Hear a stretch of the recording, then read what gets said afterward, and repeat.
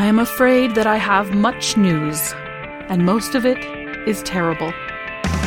Welcome to The Mind Killer, the rationalist brain on politics. As always, I'm Wesley Fenza. I'm Eneasz Brodsky. And I'm David. All right, David, who else do we have here with us today? Mysterious guest. Who else is with us today? Hi, Stephen Kent here from Beltway Banthas. Hey there, Stephen. What's Beltway Banthas? Well, Beltway Banthas is the home for Star Wars and political talk in the podcasting world. It's a podcast I started around 2016 that looks at the politics of the Star Wars universe, both in-universe stuff, so kind of analyzing the way things work inside the galaxy, what makes the Senate tick, how does the Empire manage all of its stakes across the galaxy, and then I also do analysis of how Star Wars applies to our real-world news headlines of the day. Oh, did you just do an episode about Star Wars and Afghanistan then? I didn't, but I just wrote a book that comes out in October. It's called How the Force Can Fix the World, Lessons on Life, Liberty, and Happiness from a Galaxy Far, Far Away.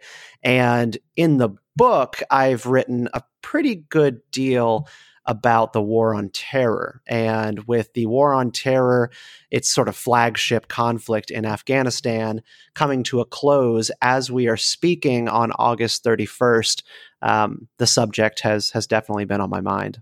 So would the War on Terror not be the war against the rebellion, if we're drawing parallels? Well, the War on Terror, I mean, Star Wars is all about, from a certain point of view, wherever you stand, you can kind of assume the mantle of virtue, or you can assume the mantle of the good guy. And I think that's a big part of how Star Wars tries to approach morality.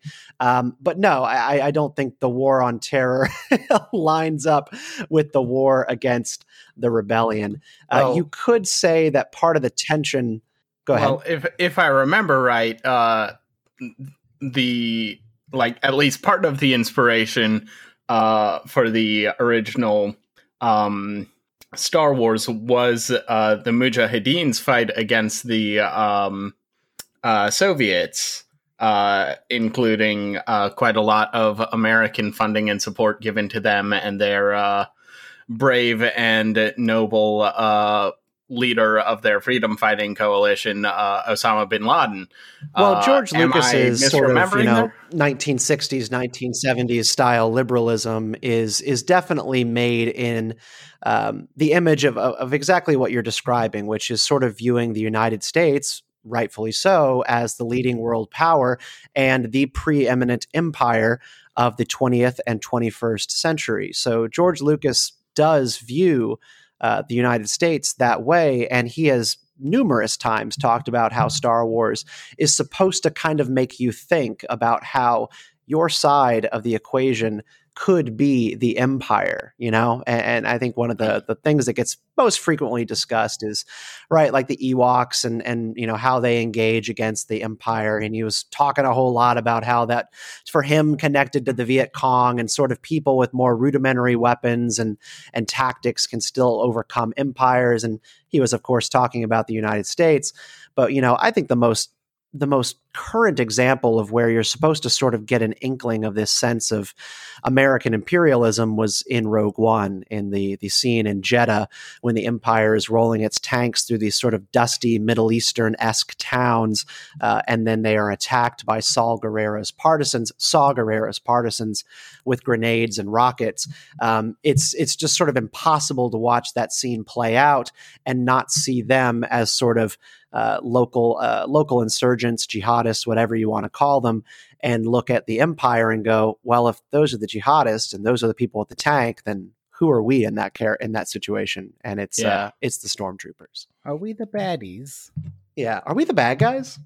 Well, that's interesting. I'm assuming that this must go into the extended universe quite a bit, because you said you can see yourself as being in the right on either side, but is it, the Empire is basically space Nazis, right? Is it possible to see them as being the right side, just looking at the original trilogy and maybe even the prequel trilogy?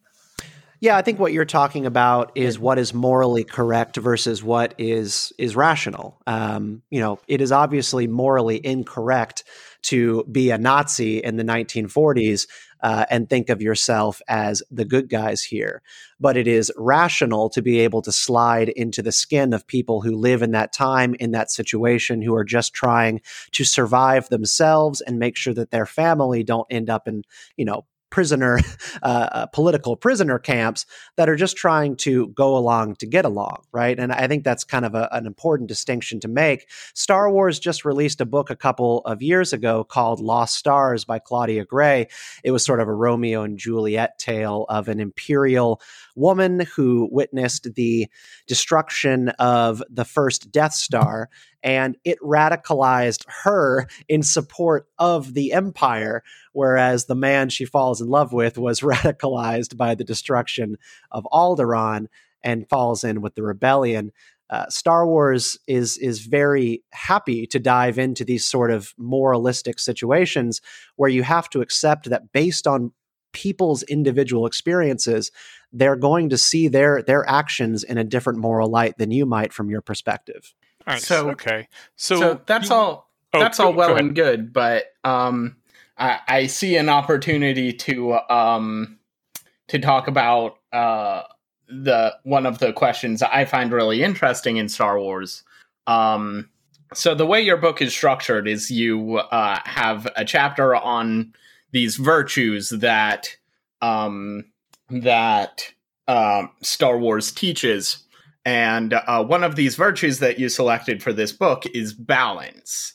And I always thought that balance was kind of a weird thing to optimize for in a universe where this vast cosmic energy, the Force, literally has a light side and a dark side. And the people on the light side have weapons with cool colors and light-colored clothing and speak in very peaceful, mild-mannered ways, and the people on the dark side have red weapons and dark clothing and cackle and blow up planets like it was going out of style. So, and I know that George Lucas this is a very lukewarm take at this point, and George Lucas has said, like, no, the light side winning is actually the real balance in the Force. But I'm curious, why, as someone who's thought about this a lot, why is balance in the Force something that is, like, good to pursue? It just seems like it's kind of saying, no, you should compromise with the horrific genocidal monsters. Yeah, so why is that wrong? I think it's important to segment off the Jedi and the Sith from the light and the dark side of the Force. The Jedi are not the light. The Sith are not the dark. These are religious cults who practice one particular side of the Force and do so in a way that conveniences them and allows them to coexist or to exist in the galaxy with the most power possible. The Jedi, I think you should look at them, right? And you should look at what they say that they believe, and you should look at what they say they believe in terms of the Force. So the light side, that is peace, that is compassion, it is calm, it is detachment. The dark side is emotion, it is hunger, it is a desire for more, it is a desire for control. There is nothing wrong with emotion. There's nothing wrong with wanting control over certain things. But when you take these things to certain extremes, I mean, that's how you end up being a cackling villain. That's how you end up becoming Darth Vader trapped inside an Iron Maiden for the duration of your life when you live on those extremes of those two things. The thing that makes the situation tricky, particularly for the galaxy, is like, yeah, you don't want the Sith to have a say in galactic affairs, right? The Sith are agents of imbalance. All they do is hunger and want more. And so it's absolutely, I think, understandable for the Jedi to go, well, the Sith should be relegated to nothingness across the galaxy, because if you give them an inch, boy howdy, they will take a mile. But that doesn't mean that you can or should eliminate the presence of the dark side from the galaxy. That creates imbalance, and imbalance only swings back harder when the pendulum eventually comes back. So that is so that's like in terms of the fictional cosmology of Star Wars, that very well may be true, but like I'm not sure I entirely buy it. Like I mean, given the way the country has gone recently, it's well, we gotta segment what we're talking about. Are we talking about Star Wars? Or are we talking about the country? Because I wasn't talking about the country. So okay, so if that's a discussion we're having, then I like you're the one who wrote the book on how the lessons of balance that we can take from Star Wars can, as you put it, fix the world. So yes, I did write that book, and those are applicable lessons, but we're talking about one thing at a time. So if you want to apply the lessons, we'll talk, then we have to make that connection and do that bridging first. But I'm talking about Star Wars right now. So are you wanting to now talk about how to apply it? Yeah, sure. Let's go for that. All right. Tell me what's on your mind. About the whole, like, if you try to stamp out the darkness, it'll come back stronger than ever. Like, I'm not sure that's true. Like, in 1945, we beat Nazism so hard that, like, I'm not entirely convinced it'll come back stronger than ever. It's unfortunately come back in some form, but stronger than ever seems like a unsupportable claim at this point. I'm not sure there is a good case to be made that Nazism was defeated in the 1940s. The Germans were defeated. Nazism and the founding beliefs of that ideology exist. They continue to exist. We've seen major upticks throughout the 1990s, a dip in the early 2000s, and then a resurgence in the 2010s through now in terms of the prevalence of white supremacy, of Nazi ideology, and the growth of Nazi gangs throughout the Western world, looking at Europe and the United States. I mean, my God, you had in the 1950s, you had neo-Nazis filling out entire amphitheaters in New York for their rallies. Like, you can't just like stamp out these ideas in a war and call it done. Sure, but like, your claim was if you try, then they'll come back stronger. And Nazism has come back since it was, since Nazi Germany was defeated militarily, and you're quite right. We should distinguish between Nazism and Nazi Germany.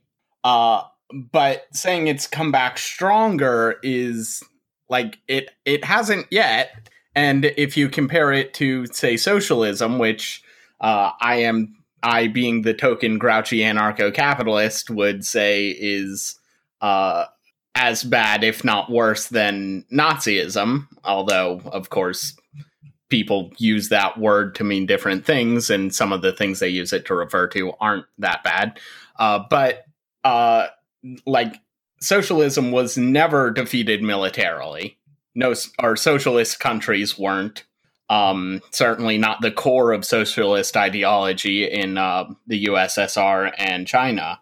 And if you look at like the relative strength of socialism versus Nazism, like at the very least, like people on the right are completely rightly embarrassed that there are Nazis who are ostensibly on the same side as them, whereas people on the left seem much more comfortable sharing a tent with socialists, despite the body count per year that they were in control of countries being pretty much commensurable between the two. Want to give your co-host an opportunity to get in here if they want. Fair. Well, I think maybe what strikes me as maybe not quite apt about this is conflating the dark side of the Force with Nazism. Yeah, I'm confused as to how socialism. We got here as well. Well, I mean, I think the naive view is just like, oh, well, that's evil, and that's the closest thing to like a pure evil ideology we have on this earth. That was more or less where my head was at, yeah. But I think the dark side of the Force is not an ideology. it's not the cult that he was speaking about earlier. It is an energy that exists. And I'm trying to think of something you could compare that to in our world. I don't think it's any particular political philosophy. It's passion. It's the pursuit of control. Right. I think trying to defeat the dark side is more similar to like trying to defeat jealousy. You know, it's not a thing that can be defeated. Right. So, David, I take your point that socialism, Nazism, a lot of terrible ideologies have been defeated, and they don't necessarily come back stronger. But I would relate it more to something like societies with a lot of sexual repression. It's this sort of, if you try to tame or stamp out or defeat this just a force that exists in nature and in humanity, then it will come back stronger. Okay, yeah, that makes sense. Yeah, I mean, the elements of like socialism and fascism that are just sort of innate to the human condition, and obviously fascism, I think has a lot of different planks, but if I were going to boil it down to one, like socialism, I think is tied to the human condition of envy. I think that fascism is tied to the human nature of wanting security above all else. I think if you take those two things to those extremes, you're always going to end up in some sort of cousin-related ideology to those two things. You can stamp out communists all you want. You can stamp out fascism and Nazism, but you're not going to get rid of the desire for people to govern society in a way that builds on one of those two things, desire for more security or the desire to take things that belong to other people. When I'm talking in my book about pursuing balance through Star Wars and then trying to apply that to the world that we live in, it has a whole lot to do with the desire for more control and shaping the world in which you want, in the way that you would like to see it. What I talk about in the book is the Flight 93 idea, where Trump supporters, it was an essay that came out in the Claremont Review of Books in the run-up to the election between Hillary Clinton and Donald Trump. And the election was described as a Flight 93 election, where we had really only one more chance as a country to storm the cockpit and seize the controls. Otherwise, we were going to be in an existential crisis for the future of the country. This is sort of I recall the idea is that, it might not work at all. We might be doomed, but this is our last chance. So we got to give it everything we've got, even if that means, our whole lives. Yeah, it was, quote, 2016 is the Flight 93 election. Charge the cockpit or die was one of those main passages. It was very dramatic. And once you start drinking from that well, you are basically crossing into a world of no return where politics is not worth engaging in anymore because we are in existential crisis. And so you've basically got to go for the full bore way of dominating your opponents. And what I liken this to very much is the Death Star, right? The very essence of control and dominating your opponents is the planet-killing weapon put together by the Empire called the Death Star, orchestrated around the idea of the Tarkin Doctrine, ruling the galaxy through fear. But my primary thesis is that you can't rule the galaxy through fear, particularly in Star Wars, and you can't do it in the world here today, because when you put people up against the wall, when you put their backs up against the wall, you're going to give them the fight to survive, right? The Death Star rallied the rebellion. It gave birth to a unified rebellion when they were previously fractured and made them more dangerous than ever. When you actually start getting into this Flight 93 mindset about politics and squashing your opponents because politics isn't working anymore, you're going to intensify the unity on the other side of the fight. You're going to intensify the stakes on both sides, and things are going to get a lot more intense. Do you think at this point things are still getting more intense and more unified on both sides, or are people backing away from the must dominate the other side because this is an existential crisis mode?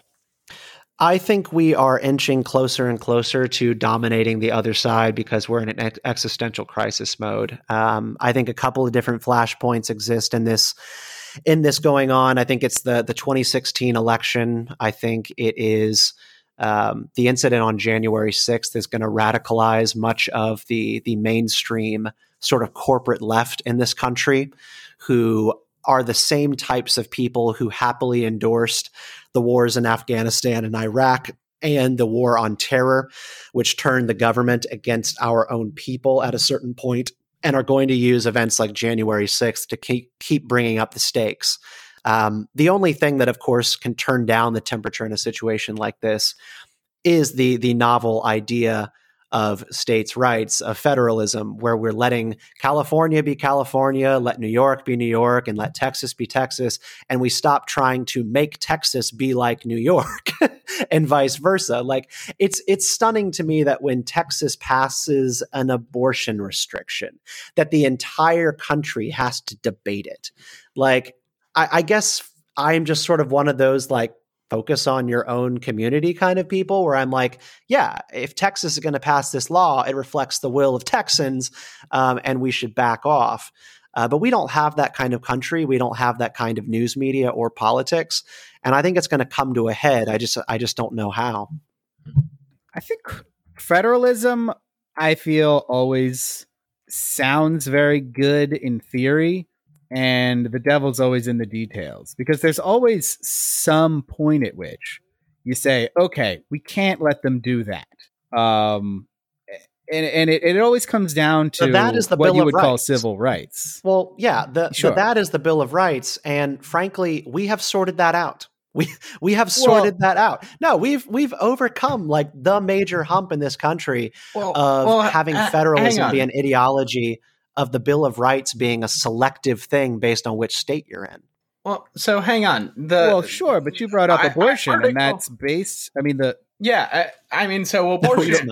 Abortion's one thing, but Article 2 of the Bill of Rights is the right to keep and bear arms. And like, I'm a big gun guy. I know that my hosts aren't, but like, if we're going to have an argument saying like, we need federalism, and the solution to there are some things you just don't let the other side do problem is the Bill of Rights, well then, I mean, we're just right back to the old equilibrium, because California or New York's gonna pass an assault weapons ban or something like that, and then, well,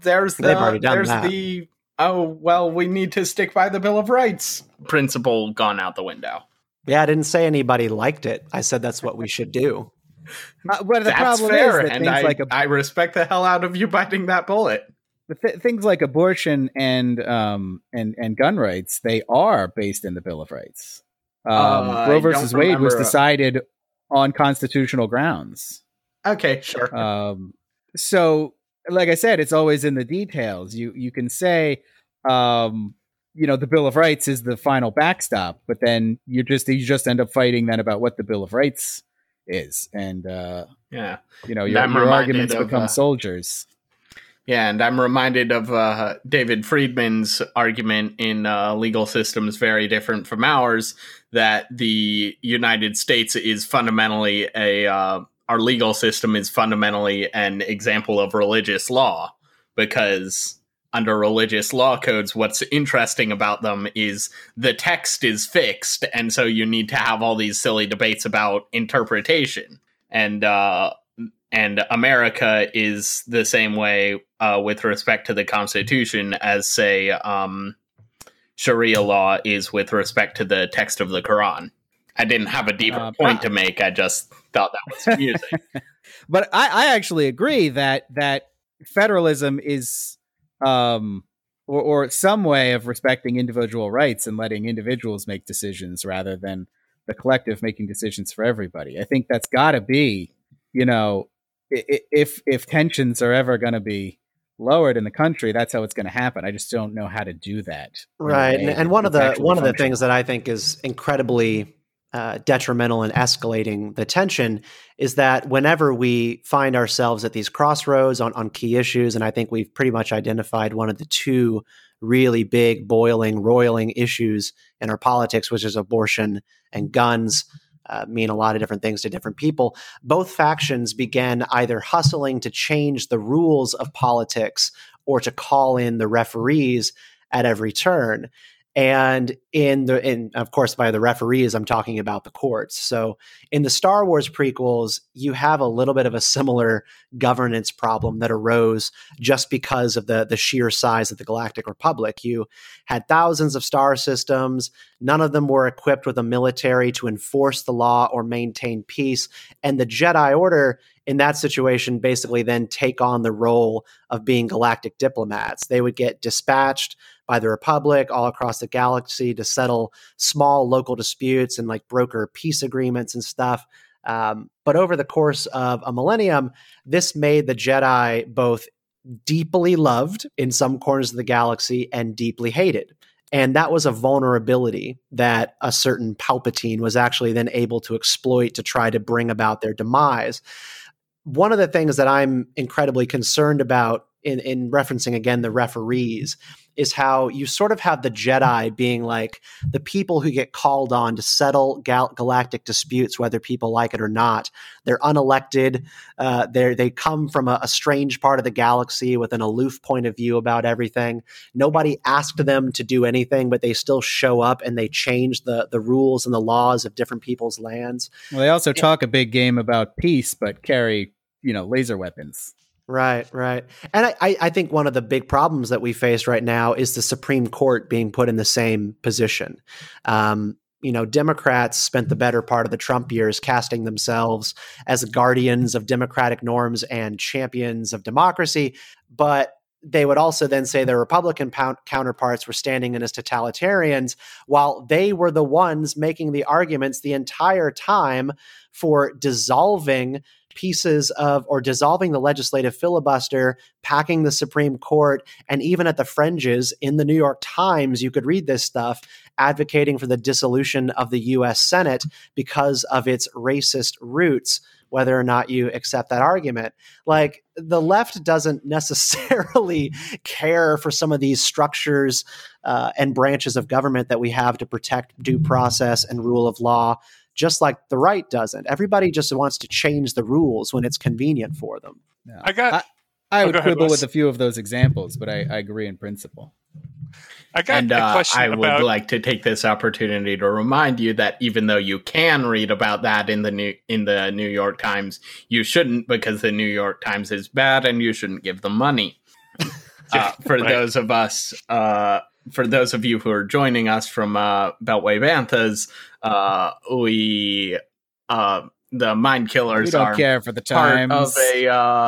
Part of a subculture you may or may not have heard of, the Rationalists, and one of the big bloggers in our space was doxxed by the New York Times for clicks, and we are still upset about it. I heard. Yeah.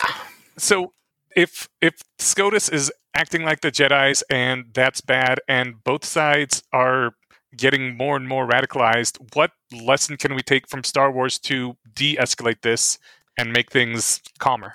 So one of the things that I wonder about that framing even is it that the SCOTUS are sort of acting like the Jedi Order, or is it that they are being cast in the exact same way, sort of as Palpatine was able to cast the Jedi as the boogeymen of the galaxy during the time of the Clone Wars? If he was able to then turn the public against those people.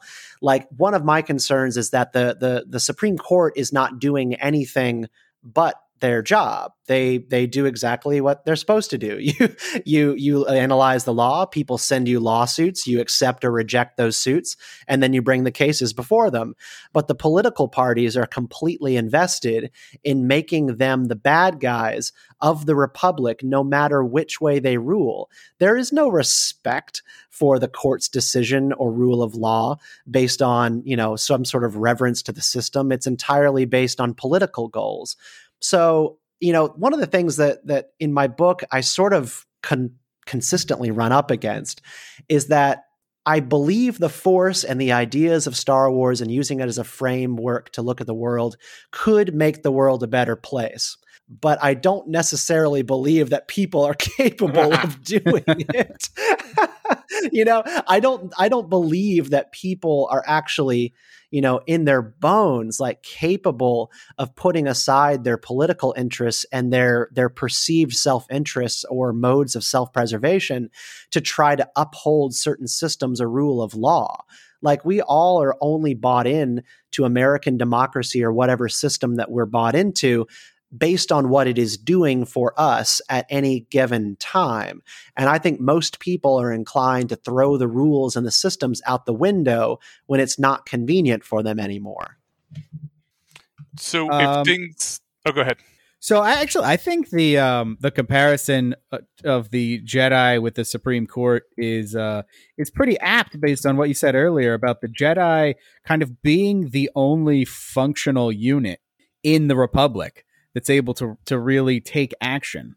And I think the reason that the Supreme Court has been cast as, either the last great hope or the evil monsters doing everything, is because the other branches of government are broken and ineffective. Absolutely. Yeah. So in the same way that the Jedi, are the only ones who can go to Naboo and negotiate a trade deal for some reason. They don't have a functional ambassador that can do that. The Supreme Court's put in the same position where there's things that need to happen. Everyone knows they need to happen, but nobody can do it but the court. Yeah, they're the only people who have like a very, very clear set of responsibilities and insulation from public pressures. And I'm very invested in preserving that insulation as much as possible. If anybody ever writes some sort of blog about why there needs to be cameras in the Supreme Court so we can see the proceedings, I'm going to try and get that person banned from the internet. It's such a bad take. So what I'm hearing is that you are in favor of cancel culture. Good to know. Yeah, I'm a totalitarian. Yeah. So I think that the court is not so insulated from public pressure. Or at least partisan politics. Mm-hmm. So I think it's a nice dream, but I don't know if I agree that it reflects reality. They're about as insulated as you can be for a branch of government. I'm not saying they are completely insulated, but as far as the pressures that you would feel in Congress, as you would feel in the White House, the Supreme Court still has a pretty darn cushy situation in terms of trying to pass their will as you would see fit. Sure. Yeah. And I actually think the best way to go about insulating them from further pressure is to restore some functioning to the other branches. If they weren't responsible for everything, then that's correct. Yeah. We would, there wouldn't be this pressure on them. And that's part of the imbalance. One of the things that I look at is how it got to be that the Supreme Court has sort of become the boogeyman of American politics and a scapegoat for Democrats and Republicans anytime they need to send out a mailer for election season.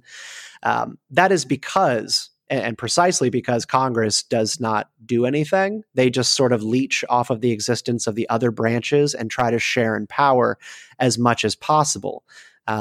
Congress and the amazing lack of things that they do is what has gotten things to be so out of control between the judiciary and the executive. I agree with that. Nothing happens and nothing gets back in balance until something changes involving Congress. What those things are, I don't know. That is for someone else's book. I happen to think that a couple of the things you mentioned earlier are part of that solution.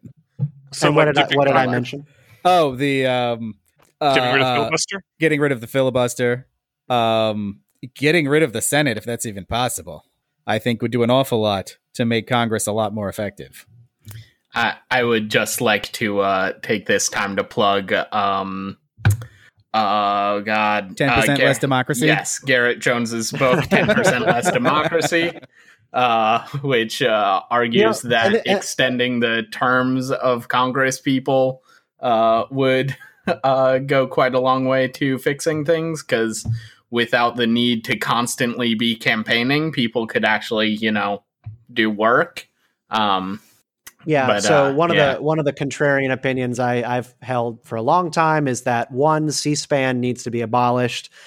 There should not be cameras in legislative processes, and we should allow people as much access to backroom dealing, handshakes and backslapping as possible. And we should also extend the amount of time that every House member is able to serve without running for re-election. I would be open to extending the terms of senators as well. I also want them to all have free housing in Washington, D.C. and increase their pay. I want being a lawmaker to be not just a thing that you can do for a living, but be a thing where you can zero in on the art of governing and public service and building expertise. And maybe that's just sort of the credentialist in my bones. But I do sort of hold a transgressive belief towards the idea that the more democracy we have in every form makes things better. That's not true at all. We need some decisiveness, just a little bit, and we need some expertise, and we don't have either. So we give emergency powers to the emperor, is what you're saying. The chancellor. No. I'm sorry, the chancellor, not the emperor yet. Yeah. So are there any things? Sorry. We have 13 minutes left, and there is something else I'd like to ask Stephen about regarding balance as a virtue. So if you guys want to continue this conversation, I don't want to force us to go on to something else, but there is something else I'd like to ask. No, go ahead. Okay. I'll just say I actually agree with almost that entire take. Yeah. I agree with a lot of what it says in 10% Less Democracy. Okay. I was hoping my question would be a quick one. Is there anything that is happening right now that people could throw some support behind to make those things happen? Get Congress to actually have more power and do more things? You talking to me? Yeah. I don't know. I mean, there's a bunch of organizations out there. You can buy my book. It will help to fix the world. Okay. Now you can. I don't know. I mean, there are great organizations that do work to try to provide term limits for different sorts of offices, and there are organizations that try to improve civic health. But I'm not your go-to source for that. Okay. My answer is no. There isn't. My answer is I'm not positive, but I believe the Open Philanthropy Project is funding some nonprofits in that space. So anyway, my other question about balance is I think it's best illustrated with an example, and so I'm going to give you two, one pretty trite and the other slightly more serious. So if you're approaching a stoplight and it turns yellow, there's if you're far enough away, you need to slow down and stop. If you're close enough to it, you're going too fast with too much inertia to fully come to a stop. So you need to speed up. And then there's a zone in the middle where you're not always sure. And depending on how long the light takes to change, it could be the case that either speeding up or slowing down will keep you safe in the intersection. But if you try to use the snarkiest possible phrasing, balance the two, you end up coming to a stop right in the middle of the intersection. And my more serious example is if you look at the situation in Afghanistan, you could imagine one U.S. foreign policy where we were very pacific after 9/11. We just say, they went low, we're going to go high. We're not going to invade. We're not going to even drop bombs.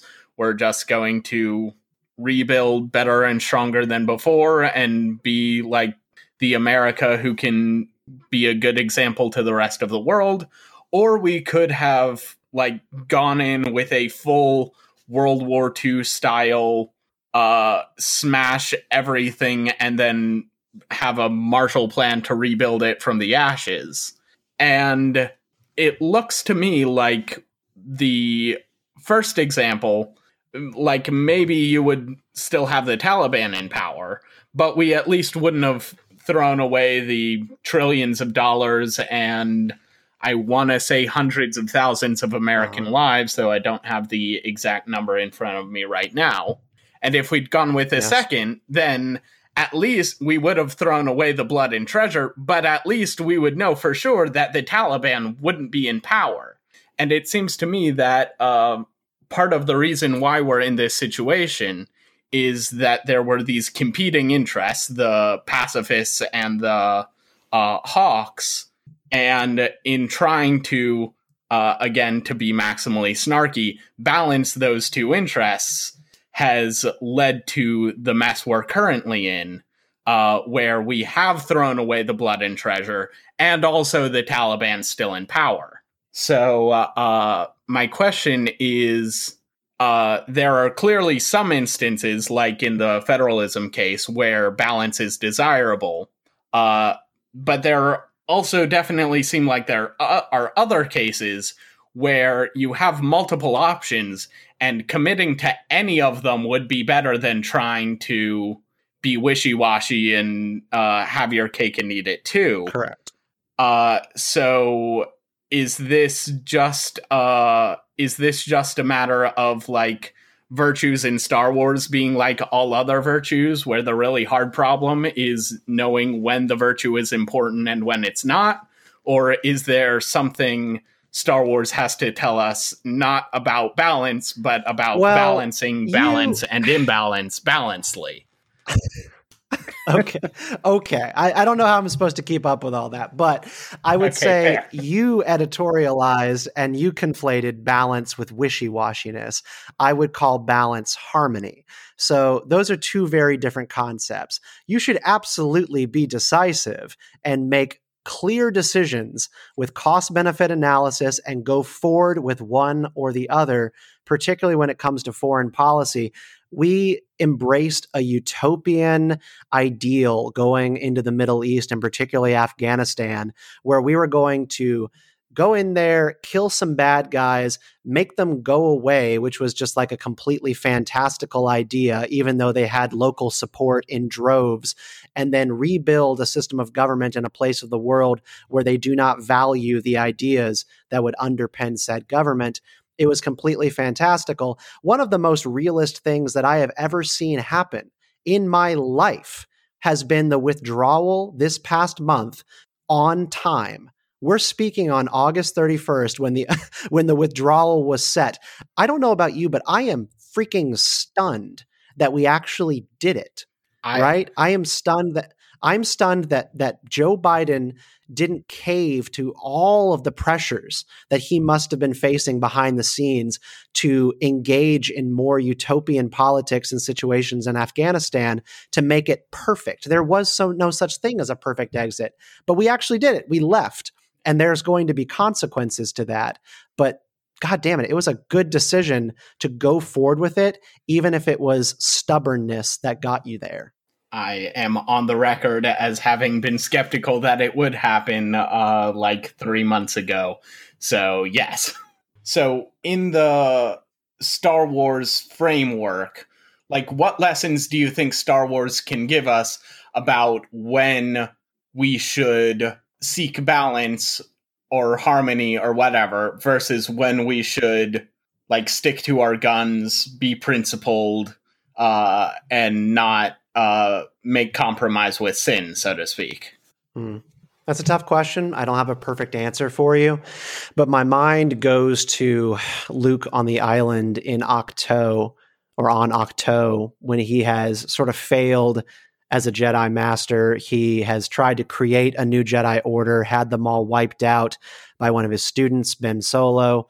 And basically what he has tried to do is take himself as a chess piece off the board, because he sort of believes that no matter what sort of presence he engages in the galaxy, it's going to always have an equal or opposite reaction, which causes devastation, harm, and the rise of evil, right? Like darkness rises and light to meet it. That's sort of one of the mantras of The Last Jedi, put forward by Snoke.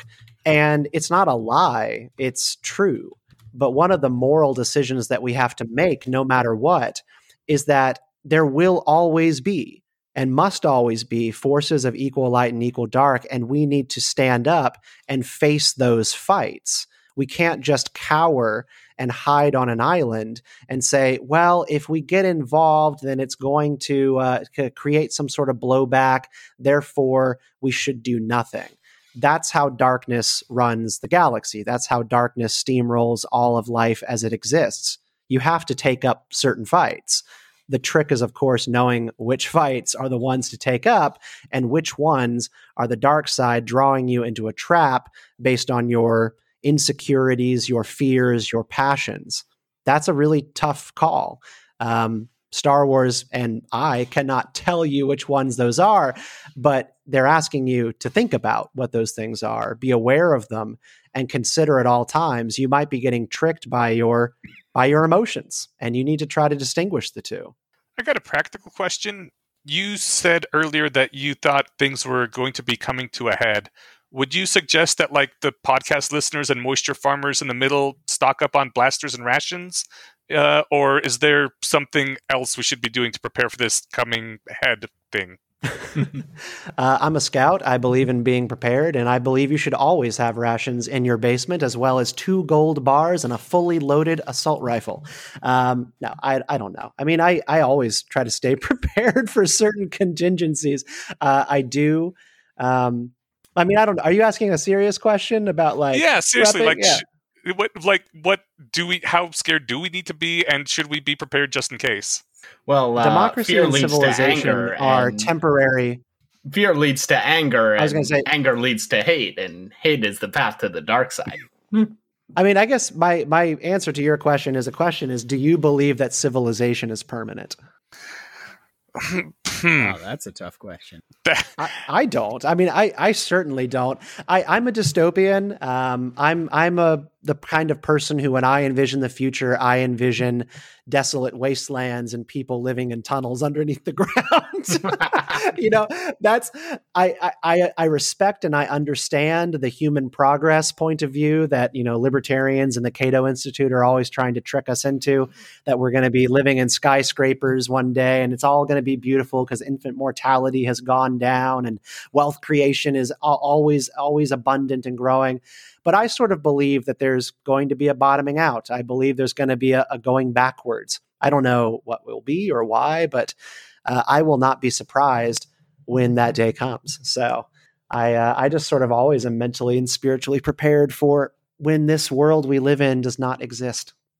I think while there have certainly been many civilizational collapses in the past, like there was always other places where civilization continued on, and as a phenomenon spread across the species, it soldiered on. I think maybe with how much globalization we have now and how things are almost one big community, that might be an issue, but that can also be solved by taking the Star Wars example and colonizing other planets so we can have great big spaces separating civilizations again. Colonization, it's the answer. Always has been. So what we have learned from this podcast is that Stephen is in favor of cancel culture and colonialism. How the Force can fix the British Empire. Yes. Which is also the name of his book. We've been having a lot of fun in the house coming up with how the Force can fix insert word. How the Force can fix. I'm going to get that trademark. So. Well, sounds like the Force fixed OnlyFans just a few days ago, so that was nice. Force can fix sex work. Way to go, Force. Cool. Well, that is 9 o'clock. Do we want to do quick Bantha fodder and or troop deployment, or just call it there? I have to wrap for my fatherly duties, so if we could do the offboarding part, that would be good. Okay, then. All right. Well, that's our show. Thanks for tuning in. And that was Stephen from the Beltway Banthas. We'll have a link to his podcast on our in our show notes, and also to his book. Can you give us the plug again? Yeah, my book is called How the Force Can Fix the World, Lessons on Life, Liberty, and Happiness from a Galaxy Far, Far Away. That's on sale now. Amazon, Barnes & Nobles, IndieBound, wherever you might get your books. Comes out on October 26th, but you should go ahead and put in an order now, and it will also have an audiobook version as well. Fantastic. All right, great. Well, thank you so much for being here. It was a pleasure. Thank you. All right. Bye, everyone. Goodbye. Bye.